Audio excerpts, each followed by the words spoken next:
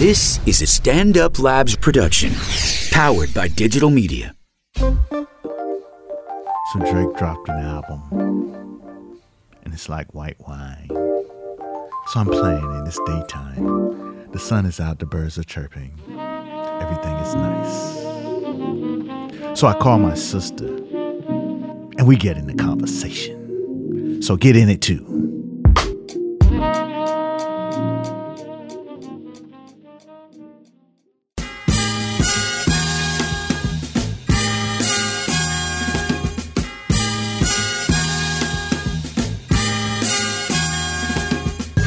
Time for the End of Conversation podcast with funny man Damian Lemon, Crazy's Dominican, Vladimir Camayo, my cool man from the county of Dade, Ali Muhammad.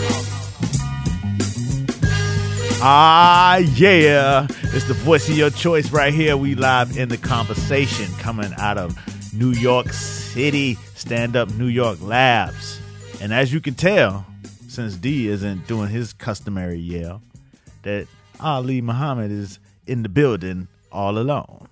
Vlad is auditioning for some new movie. D is off at a meeting. So here I am welcoming you to the conversation. But don't be alarmed. The conversation will not be me alone. I have a guest. You know what I'm saying? And, this weekend, Drake dropped the album, kind of surprised me. I didn't know it was coming. And so what I'm going to do is I'm going to bring in someone who you all may have heard of over the years of the conversation. We're going to bring in the Drakeologist, my sister, Tanina Packer. What's up? Thank you for having me. All right. Thank you for having me. Thank you for being in the conversation. My pleasure. No doubt. What's good? Man, it's all good. I'm here in Metro Atlanta, working on some amazing projects. Wait a fucking minute. What the fuck is Metro Atlanta? Well, I don't live inside the perimeter, and I don't work inside the perimeter at this point. A lot of my work is happening in the South Atlanta region. Well, so I'm saying, if you live north of Macon and south of Chattanooga. People just say the A. You just go ahead and say Atlanta. Well, I feel like I need to be specific because I reverence neighborhoods. Okay. A lot of my work is place based and it's neighborhood driven. So, for example, I'm doing a lot of good work in Clayton County right now, with Clayton County Public Schools, and creating a film and media academy down there. So we're in the midst of high volume recruitment, trying to get 75 amazing rising ninth graders to come into this magnet program. Okay. So there's that. So if you have a ninth grader that wants to get into some movie and TV and you live in the Metro Atlanta area, more specifically Clayton County. Correct. Holler at the folks up here in the conversation. That's right. So there's that. And then I'm also working with a group of folks who are organizing the effort to bring Slam Academy to Georgia. I'm not sure if you're familiar with that model. No, we don't know what that is. Okay. I'd be happy to tell you about it. It is a charter school charter school concept that was actually originated and supported by Pitbull out of Miami. So Slam Academy in Miami is right next door to the Marlins baseball stadium. I don't know what do they call that? What is it called? Florida's Marlins Stadium. Vlad was just there. Stadium. Actually, Vlad was there during the Dominican versus U.S. Baseball game, and the video is up on the Facebook page. If you haven't checked that out, it's actually hilarious. Vlad is a fool. Yeah, it's just Marlins Park. Your Marlins Park. It's Marlins Park. Okay. So party people. Now, we got Tanina Packer in the building, and she's gonna be in the conversation with us. You know what I'm saying? And I brought her in specifically because Drake dropped the album this week, and again, she is the Drakeologist. So we're gonna get into that stuff right there. But before we get to the actual nuts and bolts of the album, you know what I'm saying? You were the one who actually introduced me to Drake.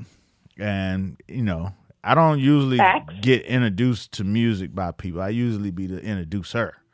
But true story. But she came and said, we got this guy. He has this mixtape. And I thought that was very odd and weird that, you know, my sister, the very ultra professional, was pushing somebody mixtape. That was weird and odd to the point where I didn't even want to listen to it. Like, what? Wait, this is crazy. What is going on? I don't know what this is. All right, we're going to put this to the side right quick. And she commenced to play it the whole Christmas Eve, whatever it was. And it was in the background, and I refused to actually listen to it. Now, I eventually listened to it, and one of the cuts on there, I'm usually the type of person who find a cut and get stuck on it and let it play over and over and over and over and over. And he had a cut like that on that mixtape, and that was successful. Yes. And I was like, hey, this guy might have something here. And so, ladies and gentlemen, Tanina Packer, the Drakeologist. Can you tell us a little bit about, you know, your journey and how you ended up, you know, crossing paths with Mr. Aubrey? Sure. So it is interesting. You know, it's funny because Ali is correct that, you know, I'm not in our group, between the two of us, I was never the one that was seeking a career in entertainment or anything like that. You know, grew up magnet program, international business and finance, was either going to be a banker or corporate attorney, B school graduate, all that stuff. At any rate, you know, so I taught business subjects at the high school level after I had my daughter early in my career. And after I finished my master's degree in public administration with a nonprofit management concentration, I struck out on my own, started a business that would consult to nonprofit organizations. So I had a lot of traditional clients that were, you know, nonprofits funded by, you know, foundations and corporations, and got, you know, traditional funding streams where they were, you know, the cornerstones of communities. So, you know, one day I get a call from an associate of mine letting me know that they referred me to someone that they were talking to about Lil Wayne. And that person is Cortez Bryant, who is still Lil Wayne's manager and best friend. And what's his name on the ground? Mr. Red Glasses or something? Tessington. Tessington. Yes. Yeah. So anyway, so I get this, eventually end up getting this. I'm sitting in my office at Studio Plex in Atlanta. And I get this call where, you know, at the time my clients are CNN and like affiliated nonprofits. Very conservative, you know, suite of clients. Right. Now, get a call from. Now, before you move forward, you know what I'm saying? You're saying a very conservative suite of clients.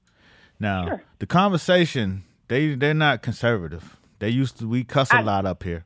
And you know what I'm saying? So you could put on, you know what I'm saying, you could be off of work a little bit. I can code switch. Yeah, okay. you could All you know what I'm saying? You could kick it. All right, I'm your brother. You ain't gotta, you know what I'm saying, hit me with, you know what I mean? I mean, you know, I'm just saying. Okay, all right, there it is. All right, here we go. All right. Okay, so look. So I'm sitting in my office, and at this time, you know, I'm having to stay buttoned up like 100% of the time, because I got all these clients that are like, you know, super conservative, whatever. That, you know, they always worried about the funding model and, you know, how we show up. So I get a call from Cortez, and he says that Wayne wants to start a nonprofit organization, wants to start a foundation. And this is pre-Carter 3, by the way. So this is like 2007. And what does that mean? When you say pre-Carter 3, you mean Wayne hasn't blown up to super rock star level yet. He was on the bubble.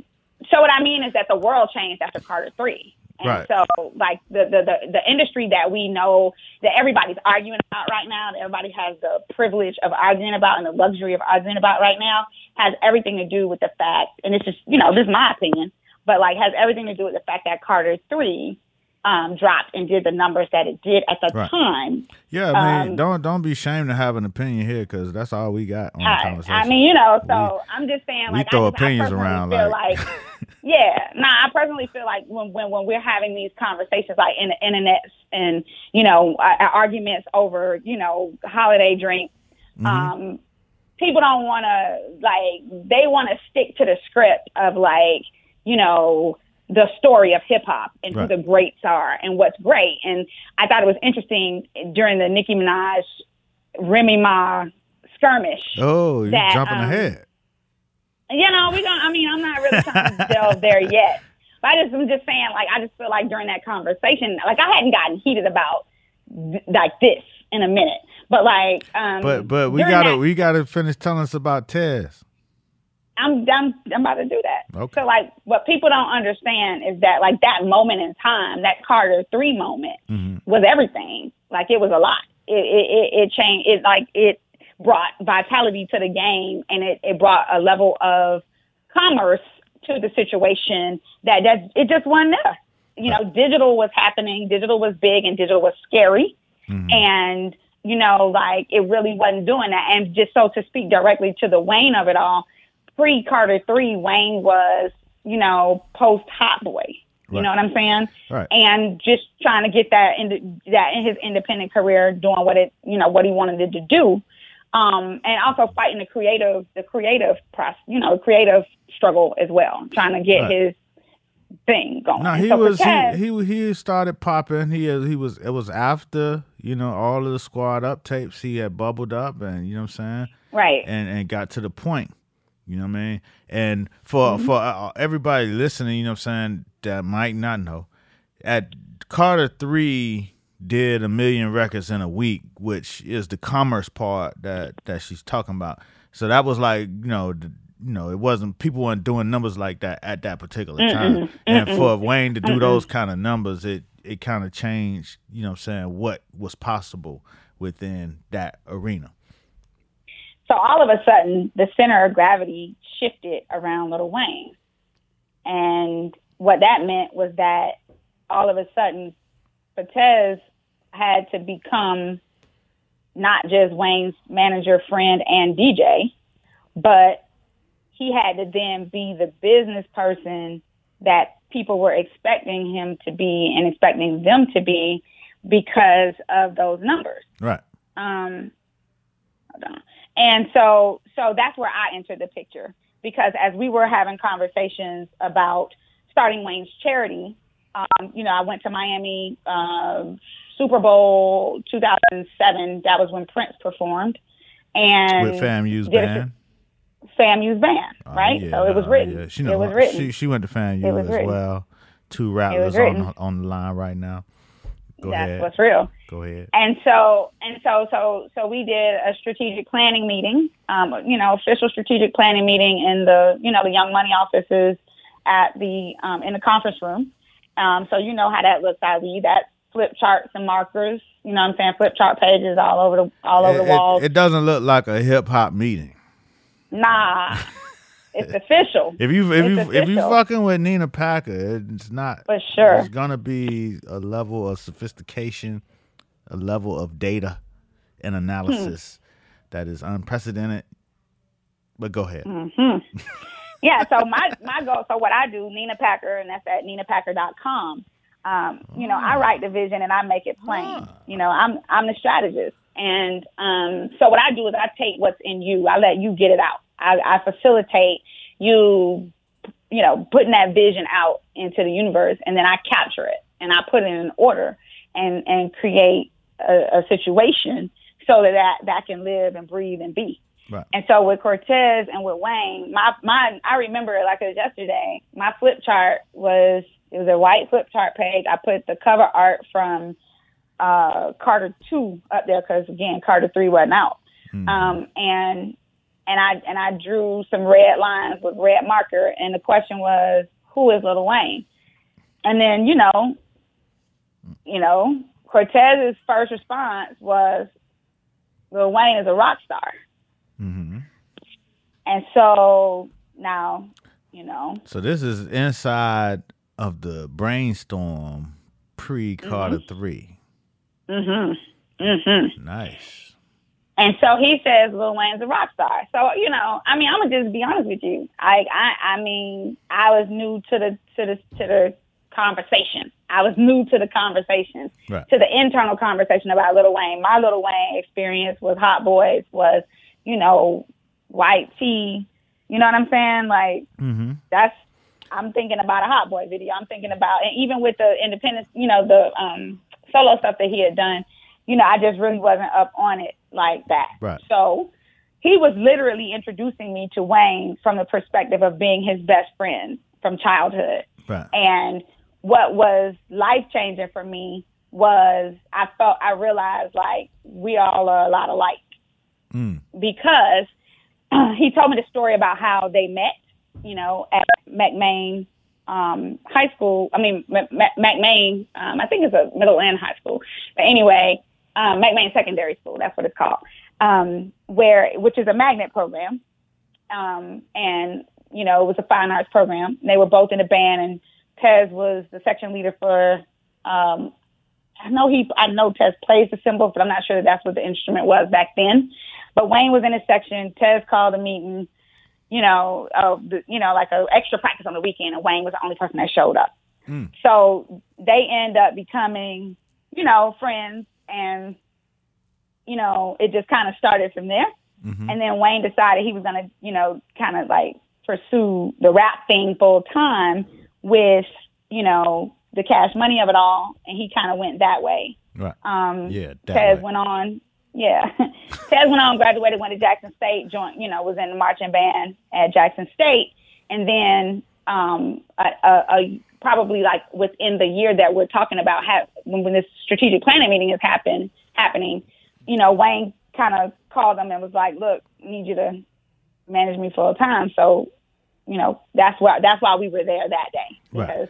So we were actually there to talk about the charity, but in the context of that, in context of him taking on his management role in full, he was trying to bring Wayne's vision of having a charitable organization, a foundation established to do more than just music. Right. So now y'all setting up the strategy, y'all getting them set up for success. You know what I'm saying? The Carter 3 happens, everything goes crazy. You know what I'm saying? Things start moving real fast. Where does Aubrey Graham enter the situation? All right, so look, all right,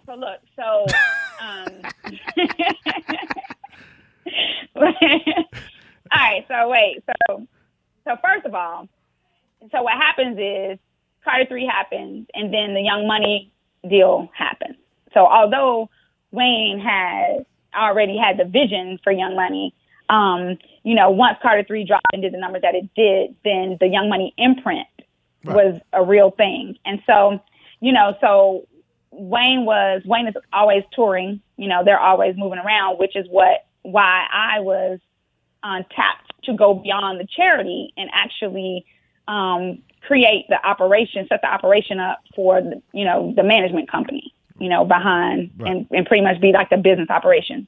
So when that happens, I'm across the board, for profit, nonprofit, all the brands. And then at that time,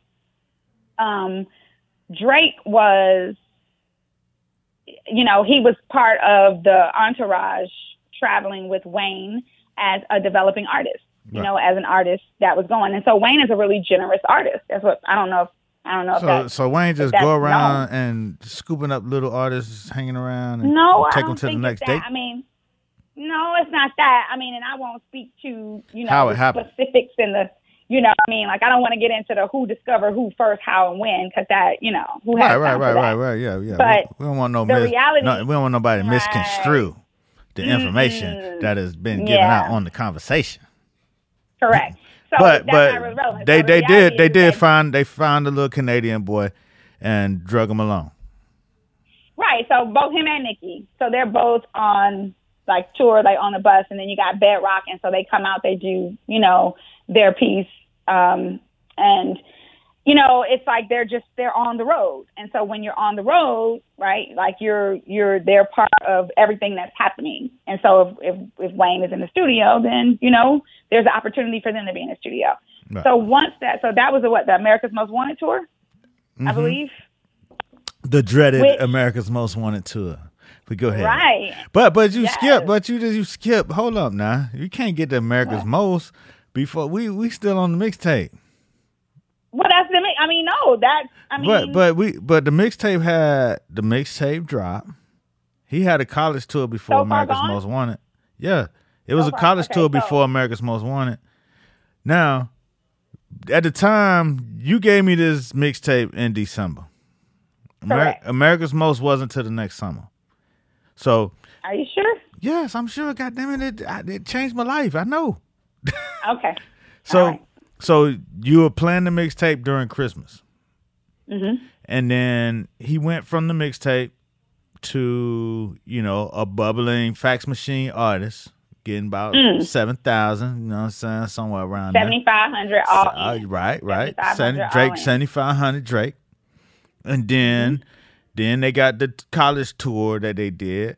And he's supposed to do 15 days. He actually supposed to do 15 days. He spoke on that on one of these damn songs on this album. He said, I was doing college shows. You know what I'm saying? I did say that, and he's right. So you skipped that part. So you got the college shows, and then by the time the college shows hit, he was already like, everybody was like, okay, it was about to be on. And by the time he was still doing the college shows when America's Most was about to start up. Mm-hmm. So he was taking spot dates. I was handling his booking at the time. And so that's why I'm, you know, intimately familiar with the fact that his booking price was $7,500 all in. And it was he was supposed to be just doing some college dates, just kind of get him out there. And the mixtape was a bona fide, you know, mixtape. And so what happened was and so that's why I'm getting confused about the America's Most dates, because when he had the fall and towards ACL, that's the America's Most Wanted tour. That was like Philly. August. That was like August, September. That was later. That was Philly, right? Yeah. Okay. So anyway, so it's the mixtape, and then it's the college dates, and it's, you know, the waiting basically, because you know. I mean, it was a lot going on. It was a lot of getting set up. It was a lot of, you know, Wayne, and then you had other artists, you know what I mean, on the label. So there was just a lot going on. But then there was a press push, you know, Chamber Group was fully loaded and engaged, you know, and so there was that, and just branding around Drake and getting Drake out there. But okay. You discovered him? He was with Wayne and them. You got the mixtape. What made you stop and say, hey? Because he wasn't a priority. Wayne was still the guy. You know what I'm saying? There was a couple of other people floating around. Right. Nicki wasn't already popping with y'all yet. What was it about the So Far Gone mixtape that made you stop and say, hey? That got me. Right. So I guess Drake was the only artist that I worked from the beginning. Right. So I dove into Wayne's career.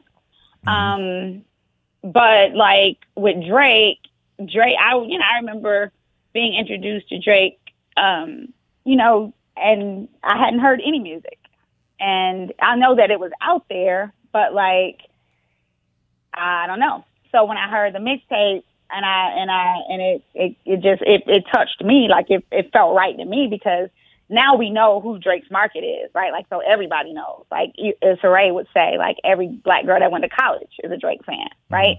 So now that's very widely known, but that was like just clear to me in the moment. Like maybe I couldn't express that, but the way he skillfully executed his craft made sense to me. I'm a word person. and I'm a very lofty-minded.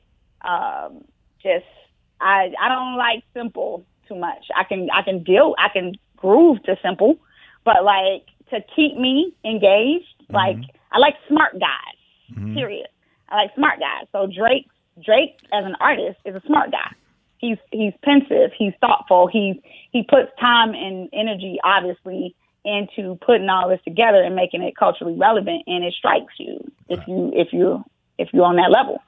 So even back then, you know, with Successful, and I think, let me see, Successful, Best I Ever Had, and Ignorant Shit, and I don't even know if Ignorant Shit made the commercial version of the mixtape when it was released, because that was the other thing that happened. The mixtape was doing so well, and he was, you know, I mean, the mixtape was doing so well that they actually released it as as a commercial release. So anyway, so I don't know if Ignorant Shit made the album, but made the mixtape that they put out commercially. But I think that was my favorite. Okay. Song on that joint. All right, so you like this mixtape? Oh, no. It's no. Still my favorite Drake song forever in life is Fear. Oh, what's that? But Carry On. No, just Carry On. We'll just, you know, we just have to upload it later. Fear is the song? And why you like that? And why did you like that song? Because it might be people out there who also like that song. Well, because I felt like it was the realest shit ever. Like, nobody ever really says, these motherfuckers scared of me. You know what I'm saying? Like, they see me. You know what I mean? I ain't trying to do all that. I came to be friends. I just came to do what I came to do, but, like, they scared. I make niggas scared. And I don't really want it. And something about that resonated with you. Hell yeah. Because when you're somebody that, like, you know what I mean? Like, you're gifted, you see things, you got vision, you know how to get in, and you're sophisticated with the way you execute life in general. You know, it feels some kind of way sometimes. And it's hard to get mentorship. It's hard to, you know, like, fall into place, you know, with people who are comfortable, who could find themselves being comfortable because they feel like at any moment you could out strategize the situation. Well, I mean, for the people that's listening, you know what I'm saying? One thing you have to understand about Nina Packer here is that, you know what I'm saying, she'll bust a motherfucker in the mouth. And, true story. You know what I'm saying? She's you know what I'm saying, she gonna come with all the information. Her deck is gonna be stacked. You're not gonna be able to out slick her too tough. You know what I'm saying? She got a smart ass mouth to go along with the big brains. So, you know what I'm saying? There's a level of you know, understanding between what she's saying and what's the real. So I just want y'all to understand that. So, you know what I'm saying, when y'all hear what she's saying, y'all don't come and, you know, act like, you know, it's a certain type of thing. That's just how it is. You know what I'm saying? It's just how it is. But then the other piece of it is, like, I understand how he feels, meaning I ain't trying to do all that. You know what I mean? Like, I want to come and bring joy and love and peace to the world and move humanity forward. But moving humanity forward means sometimes you got to slay a couple of dragons. Right. And you got to do things, but I don't want to live like that. Like, that ain't my life. Like, some people slay dragons and get out there and they, you know, they like to have blood on their teeth all the time. Like, that's the way of life for some people. That's not me. And that's not, I don't think, like, what I hear in Drake's music, even to the day, is like, this ain't even what I don't even want to do all that, but what I'm not going to do, you know what I'm saying, is lay down and die and let people slay me, you know, when I'm here to do real good in the world, you know, and I get that. I know that struggle. I know that journey. All right. So what you think about the new album? I love it. I hear a sense of resolution and peace in his voice with, like, you know, it sounds to me like, I'm just going to be honest, which is what he's been trying to say from day one. You know, I'm going to just be honest with y'all. Like, it ain't cool. Like, it's cool. Like, I see, you know, it's different from Views. And I hear him saying on this album that, like, he was angry on Views. Was he like, angry? You know, he said that he was an angry youth on Views. He was you know still doing a lot of singing and love songs and shit. He was, but see, that inspired the Summer of Love. It did, and it is loving, and commercially wasn't that great. But like at the end of the day, I think maybe for him personally, and I don't know, I'm just speaking like as a fan, right? Just listening to the music, having followed his conversation from album to album, it sounded to me like he was, you know, grinding some axes.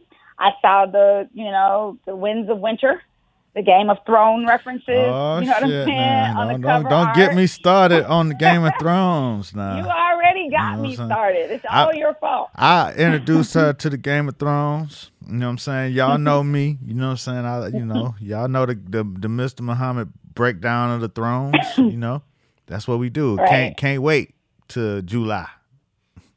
Yes. Winter is coming. So it sounds to me, and you know, and my kids would have to, like, it's interesting because they know I listen to an album over and over and over again. You know what I'm saying? And even if it's a single, I gotta listen to it over and over again until I get it, until I figure out where it settles in my soul. Right. And so I haven't had the opportunity to let, you know, more life breathe and sit with me long enough to give you like the expert, like passionate opinion on, you know, the whole project.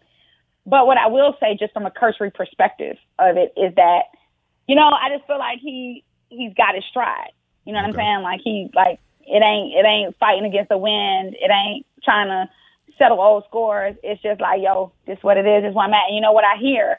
I hear, like, even in the sound, it sounds very Canadian. It sounds very I mean, he's I'm doing what I want to do. He pulling sounds from all over the world. Actually, he's doing a little African rhythms, a little, you know what I'm saying, London shit. But isn't that the beauty of Canada though? Like that I guess that. I don't know much about Canada. Everything I know about Canada is from Drake. So I did see, you know, somebody said online, somebody from London that I follow on Instagram gave him a shout, you know what I'm saying that, you know, that he's giving like these small town people around the world, you know, a sense of community. You know what I'm saying? Yeah. Where, you know, he's from basically small town in you know, comparison to if you take America versus the world, you know what I'm saying, then it's like Canada is a small town, and then in hip hop London is a small thing, you know what I mean? So right. I think, you know, they appreciate the fact that he's from this little place and he's putting the world up on these things, and he's going around the world and giving everybody these little pieces of different things, and he's halfway doing his reggae patois, you know what I'm saying? He's halfway doing his African rhythms and his Canadian shit, you know what I'm saying? And it's cool. It's refreshing. You know what I'm saying? Very refreshing. To me, it sounds feels light. Yeah, it's like a white wine. You know what I'm saying? It's crisp. It's, you know what I'm saying? You gonna put it on chill. It's best served in the daytime and shit. You know what I mean? That's what this album feels to me. It's like, you know, it's crisp. It's cool. It's something you put on. You let it ride out in the daytime. My whole thing with Drake albums, even from the first one. You know what I'm saying? It always fell short of those nighttime bangers. You know what I'm saying? Because he has to do his singing. You know what I'm saying? And lately, he's been more singing than really rapping. And so, you know, last album I said was, I think Views was, I said maybe 2 or 3 hard records short of a great album. This is me personally, my own opinion. You know what I'm saying? For my taste. Okay. This particular album is probably like as a rap album. As a rap album, right. As a rap album. I ain't interested in cultural pieces when I'm looking at my rap. Okay. Okay. You know what I'm saying? All right. I get it. I understand. But this particular album is probably, you know what I'm saying, 4 or 5 songs shy of that. Now, at one point, I thought Jodeci was gonna come in. You know, so I thought Casey and JoJo was gonna hit that harmony. You're wrong. You know what I'm saying? I like it. I like it. But like I said, it's like a daytime, you know what I'm saying? Put it on. The day party. The day party record. You know what I'm saying? You know how Carl Thomas was like the happy hour joint. Right. As soon as you walk in the club, they playing Carl Thomas and shit. That's how this Drake shit feel. He got that one or two songs that it's gonna jam. But you know what I'm saying? Other than that, it's real. It's real life. And I ain't mad. No. That's just my assessment and my own little opinion. And you know what? And I can't defend it. You know, it's not even that. I just think that what I enjoy about being a Drake fan, because I pride myself in genuinely being a fan, is that I enjoy watching the journey. I enjoy watching the transitions. I enjoy watching the growth. I enjoy watching the struggle. You know what I'm saying? Like, it pains me, right, to see him struggle when he is struggling. But, like, I enjoy watching him come up out of it. Right. You know what I mean? Like, because I always know he will. Right. But I think that whatever he has to do to stay vital, to stay feeling good about music, let him do that. Right. You know what I'm saying? Because what we don't want him to do is give, quote unquote, the people what they want with the bangers and the whatevers and the whatever. Hey, right? hey. And then, but I want it. I know you do. But we need him to stay growing and moving in the way that he's going. I mean, somebody want it because the numbers are good. Hey, listen, man, he's setting records, and he's set the streaming record on Spotify and the streaming record on Apple. I don't know why they ain't monitoring the streaming records on Tidal, but that's okay. You know what I'm saying? I see what's going on here. You know what I'm saying? A little Tidal hate out there in the world. But anyway, I don't have a comment on that. I'm not asking you for a comment. I'm just saying I noticed it in the press. They would say set records on Spotify, set records on Apple, but they won't mention. Yeah, it's Tidal reporting. I don't know what Tidal's doing. I mean, shit. I give them my $9.99 and that's it. That's my. I know Jay-Z is involved, and you know what I'm saying. Yeah. And you know what I'm saying. It's just support. Hey. Yeah. And I know a lot of people that work under the Rock Nation umbrella, you know what I'm saying, supporting the people that I know. You know what I'm saying? I know people. That's great. And I've heard Tidal is a great platform. I don't have it. I have Apple. I got Apple too. And they both have their strengths and they both have their weaknesses, you know? Sure. What'd you like about Apple? I just like that it's easy for me to use. It's integrated with, I have an iPhone, so it works easier for me. I don't have to search too hard or try to figure out too much. I understand that other platforms like Tidal have more of a curated experience. Right. Is that the case? I mean, in some cases, you know what I'm saying? You will see a lot more relevance as far as, the curation and, you know what I'm saying, the hip hop that pops up on the front page and, shit like that. It feels a little more personal, almost personal. You know what I'm saying? The search game is terrible, but if you know how to spell the name of the record you're looking for, you in luck. But if not, on what? On Tidal? On Tidal. We talked about it on the show before where, I feel like Tidal needs to do a partnership with Google Search so that, you know what I'm saying, they could anticipate what you're trying to say better. You know what I mean? So they could get better at that. You know what I mean? Apple, you know what I'm saying, is good for having everything pretty much. They don't have much. Right. They don't have much. And quickly. Right, well, when Tidal gets shit, they get it quick too. Okay. Nah, but I understand. But with Apple, they don't have much video per se, and they don't do as many of the live performances. So I mean, that was Tidal's. If I remember correctly, I'm thinking of a Billboard article that was the whole MO behind Tidal, that it was going to be more of an artist-driven experience, that you'd have more access to artist content, and that's why they were bringing in artists as owners. If you remember when they first launched, artists as owners, and pretty much Live Nation as a great partner.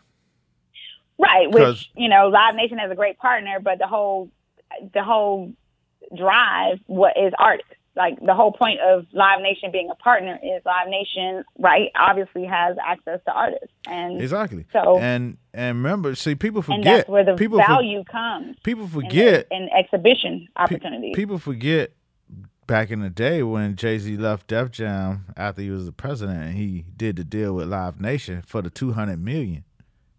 It was for him to do other businesses, you know what I'm saying? As well as to give them 10 years of tours or whatever.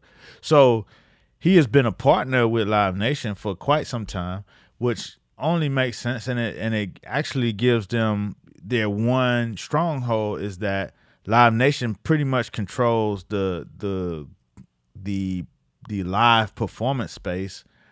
You know what I'm saying? They control a great percentage of that. So having them as a partner gives them a stronghold in being able to say, we can stream this show and this show and this show. You know what I'm saying? So that's you know, so they bring that to the table. And, you know, like they had De La Soul the other day. You know what I'm saying? They're going to have somebody coming up soon, I think Common or somebody like that.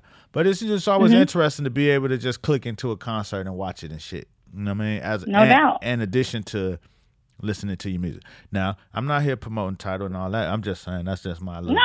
That's a good. No, that's good. I mean, I just had, like, I'm hard on the investment of time.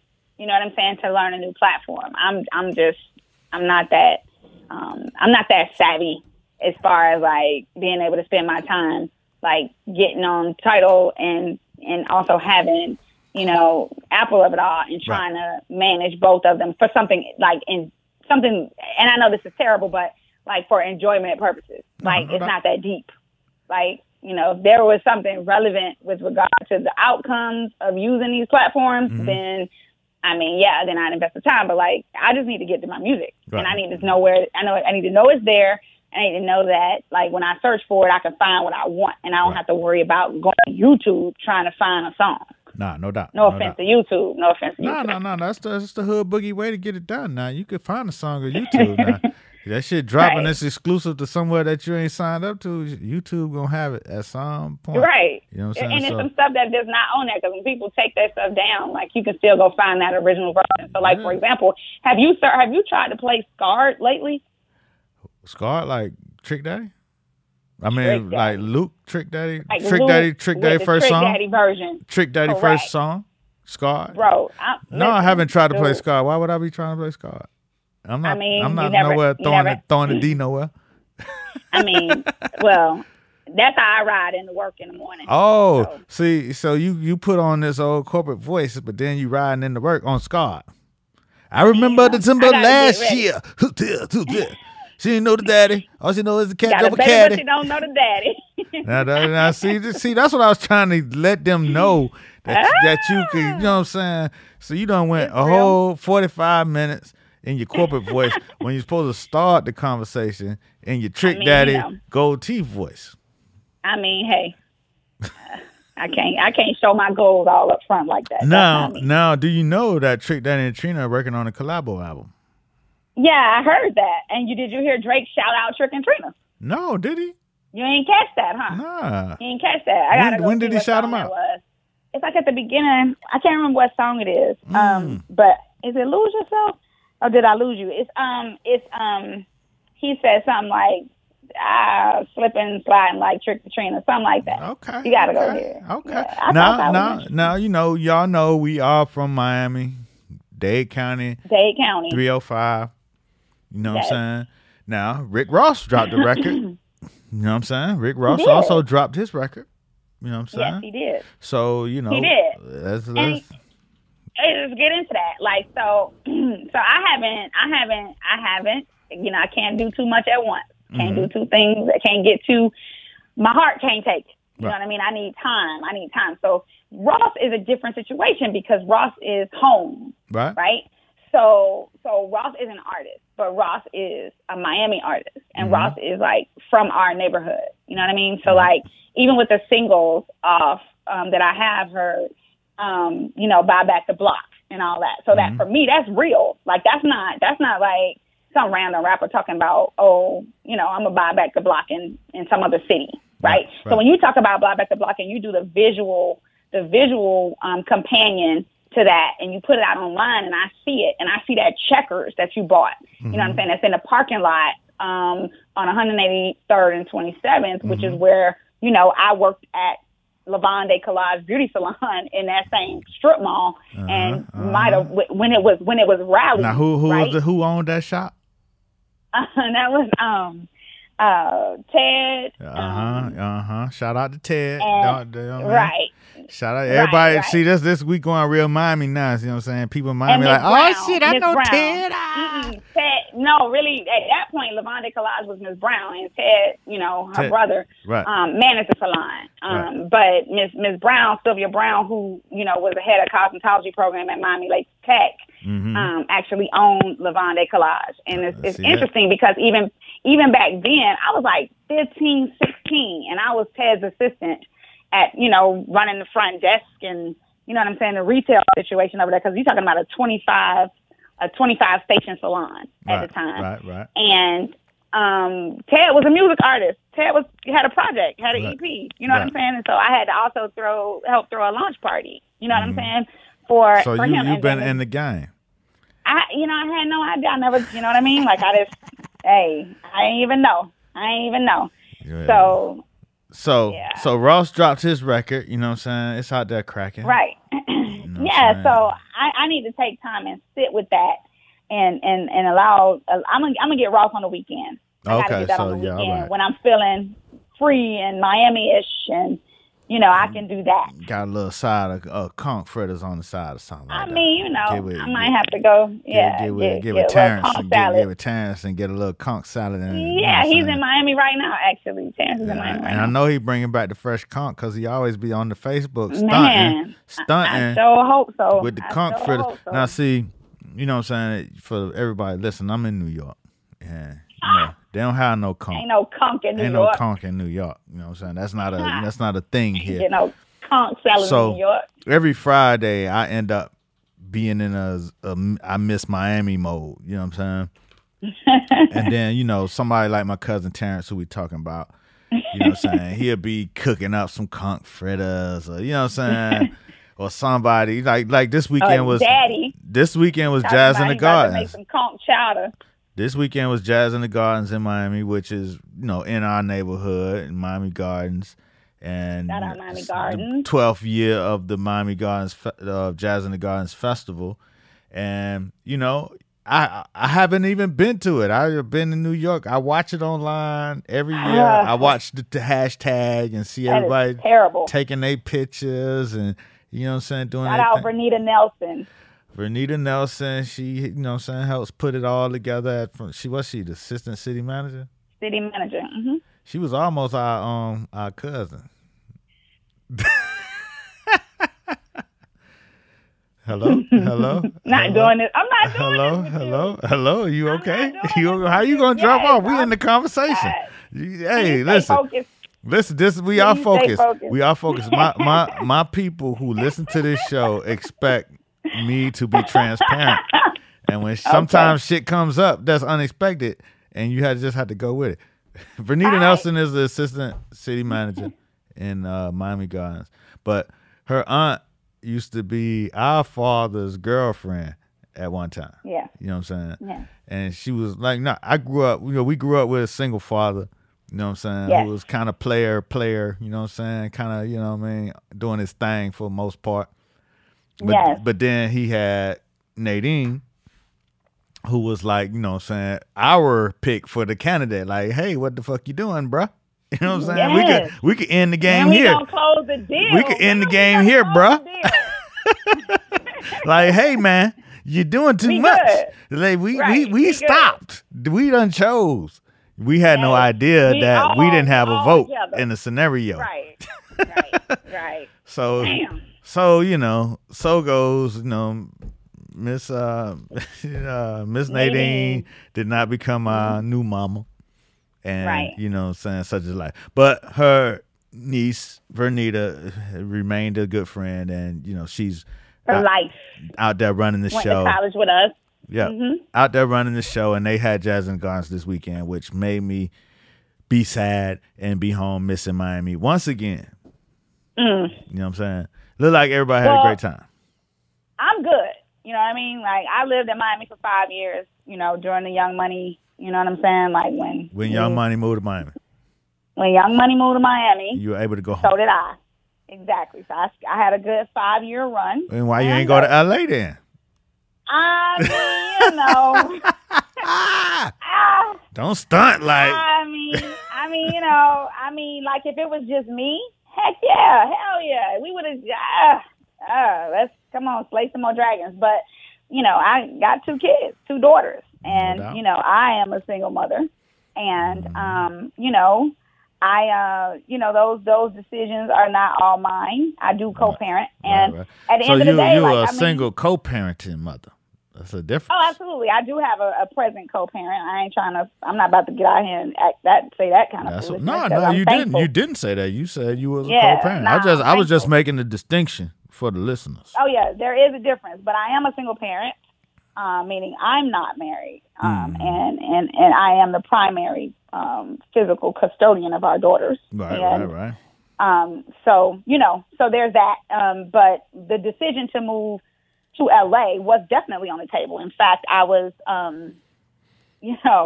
still virtually. I went out there, set the office up, and was virtually still, managing the team from Miami while we had created a physical setup in Santa Monica. Right. But the magic in me is my presence. I show up. And I make things happen when I show up, and I'm able to be there and be in the mix and manage things. And so it just wasn't going to be the same, even if I was going back and forth.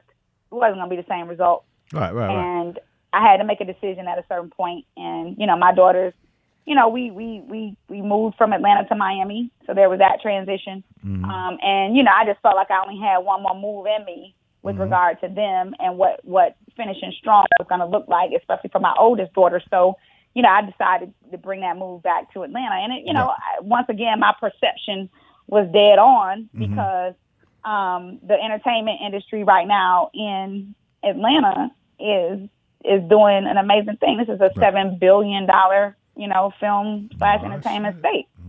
And, it seems easy to say, oh, yeah, Hollywood, let's do LA, let's go to LA, but I think I have a different perspective because of my trajectory about the seeds that have been planted here in Atlanta, Georgia. And sometimes you got to let it go. Boom, boom. I mean, yeah, and at a certain point it had been 8 years. It had been 8 years. The Young Money run had been 8 years. Like you look up and you don't even realize it had been that long. And, you just got to decide, like, you got to reconcile back to your identity. And then, everything happened with Brandon in 2013. And so my whole, they don't know about Brandon. Well, I'll be much obliged to let the world know because I'm all right with that. That's part of my story. Very briefly, because we're not going to really go too hard in that direction. We're not. Even though I am transparent, but goddamn. Now, Brandon was my nephew. Who was working for, he worked with Khaled and We the Best and ended up in a tragic shooting on Super Bowl Sunday 2013. Yep.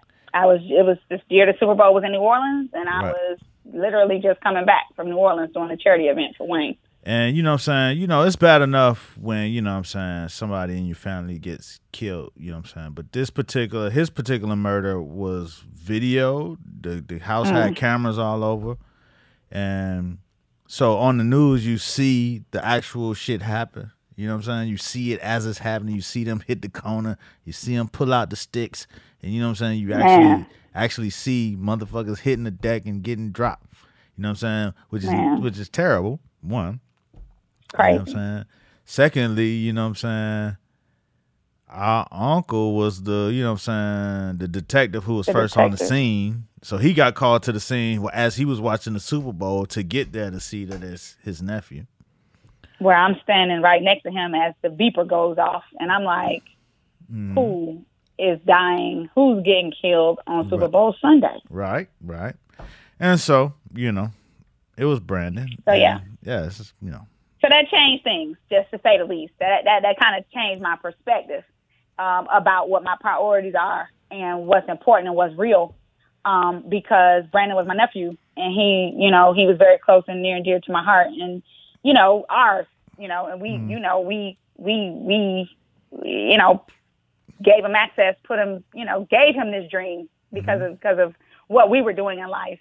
He wanted to be in entertainment, and he wanted to do this, and so, I just felt like it was a wake up call, because while I'm out here working with, one of the biggest brands in entertainment at the time, and, handling the charitable stuff, I think I was telling myself, like, you're doing a good thing, because, like, you're giving back. Like, you're directing, hundreds of thousands of dollars to, organizations that need that support, so, like, this is good, right? But the reality is that there's a whole generation of kids that have grown up on the affluence of, of hip hop and what it is, the good and the bad. I mean, yeah. And, shit. Right. And so their worldview is that. That's their worldview. That's their default. Right. And so I was thinking to myself, it's interesting, because this probably, and then you have the internet. This is probably one of the first generations where, like, dang, like, their reality has completely been shaped for them.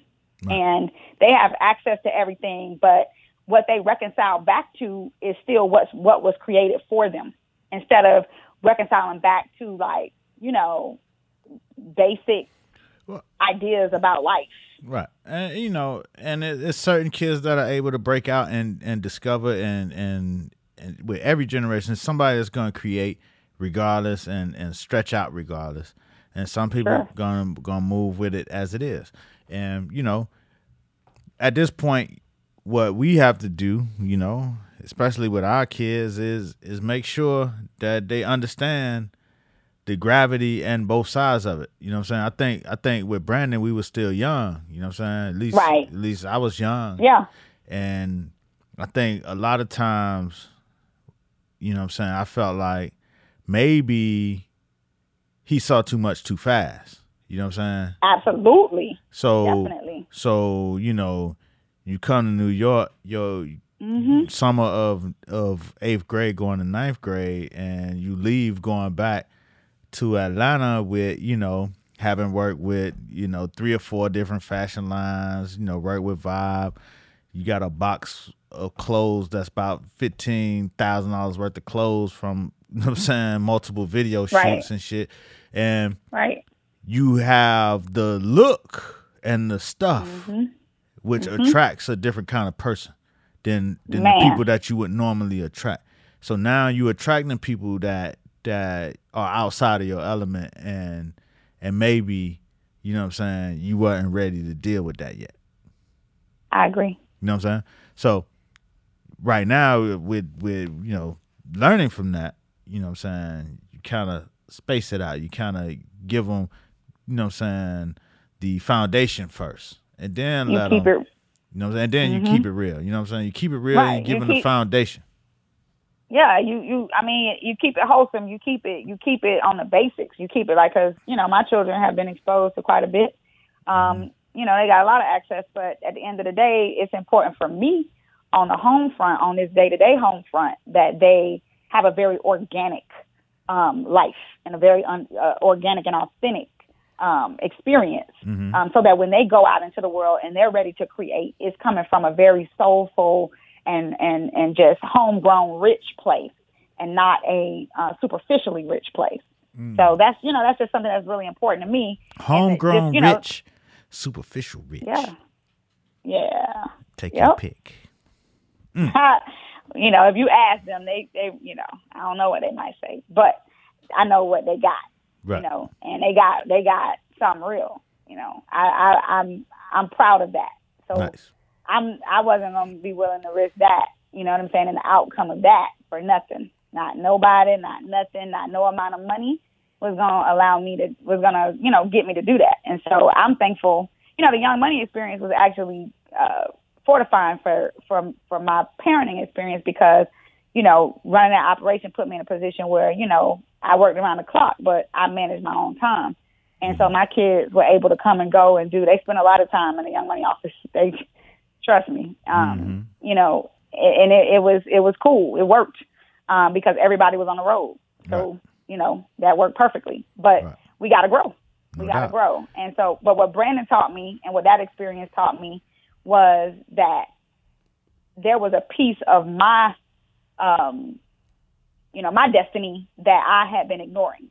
And that was, you know, developing young people, building leaders from the ground up, you know, in youth and creating, you know, systems and structures that would institutionalize, you know, that kind of breeding of character that I do with my own children. Right. And but at that time, you were just exploring that yourself, doing it with Tez and doing it, you know what I mean?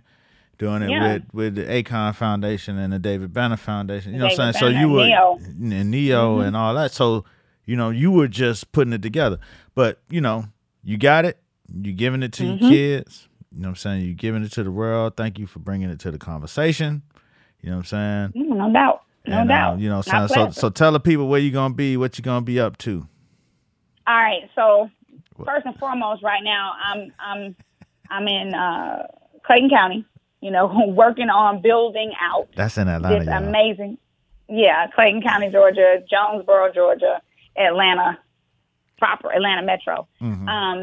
Building out this amazing, you know, just south of the airport, building out this amazing magnet program for rising ninth graders. So if you live in the metro area, if you live in Clayton County, or if you want to decide to move to Clayton County because you want to be a part of this program, then you need to go to the Clayton County School District's website and go to their magnet program page so that you can learn about this exciting program. Because whatever I put my hands on prospers, and thank God for that. And so we're gonna build it out. And if you're not able to move to Clayton County, holler at me. I might be able to get your address. But go ahead. And then also, you know, like I said, I'm working with this with the Slam Academy to bring, and this is such an interesting concept. If I could talk about that for a second. So, like I said, you know, Pitbull was the inspiration for it. You know, it's a charter school concept that is centered around a sports theme, but not just, you know, having sports in the building and having sports teams, but doing what they call slamifying lessons. And SLAM is an acronym for sports leadership and management. So teaching kids the core subjects through the lens and experience of sports. Right. So, you know, you got a lot of kinesthetic learners, especially in the urban community. We don't know what kinesthetic means. I'm about to break that down for you real quick. People that like to move, kids that have a learning style where they like to move around, they like to get up, they like to be interactive, they like to touch things, they like to build things, they like to do things. Like you. Thank you. And so for kids like that, this is an opportunity for them to come and learn everything that they would be learning if they were just sitting at a desk and being told to sit still, but they would be doing it in an environment where their kinesthetic learning style is being honored. Right. You know, and then also, you know, being exposed to, you know, the business of sports and opportunities beyond the field or the court. And then, of course, they do have sports teams and, you know, competitive teams and stuff like that. So I'm just really excited about it. It's something that I've seen happen in Miami, that those 5 years that I was there, I was able to witness, you know, how amazing, not just SLAM, but a lot of the schools that Academica, you know, rolled out down there. So the Somerset Network, the Mater Academy Network, some of you all may be knowledgeable of those, but to be able to bring that, you know, into Georgia, I'm just excited about that. I'm excited about that. And you can, NinaPacker.com, you know, my day to day, my all day, every day until I die is, where I, you know, Nina Packer and Associates, where I am a career and personal branding strategist. So if you know, have a business idea or you're just trying to figure out what your next step in life is, what I do is I engage you and facilitate bringing that dream, you know, to life. in a way but that she costs money, you. y'all. She costs money. She ain't cheap. Oh yeah. So I mean, because a lot of our listeners, real. we got a lot of upstart energy. You know what I'm saying? So you know, we got a lot of so they might not be able to afford what you're talking about, but it is an inspiration to hear it. So we appreciate you for coming on. You know what I'm saying? So like we always do about this time, we about to transform and roll out. You know what I'm saying? So tell a friend to tell a friend, and even the enemy. For sure. To get in the conversation. Get in the conversation. Thank you.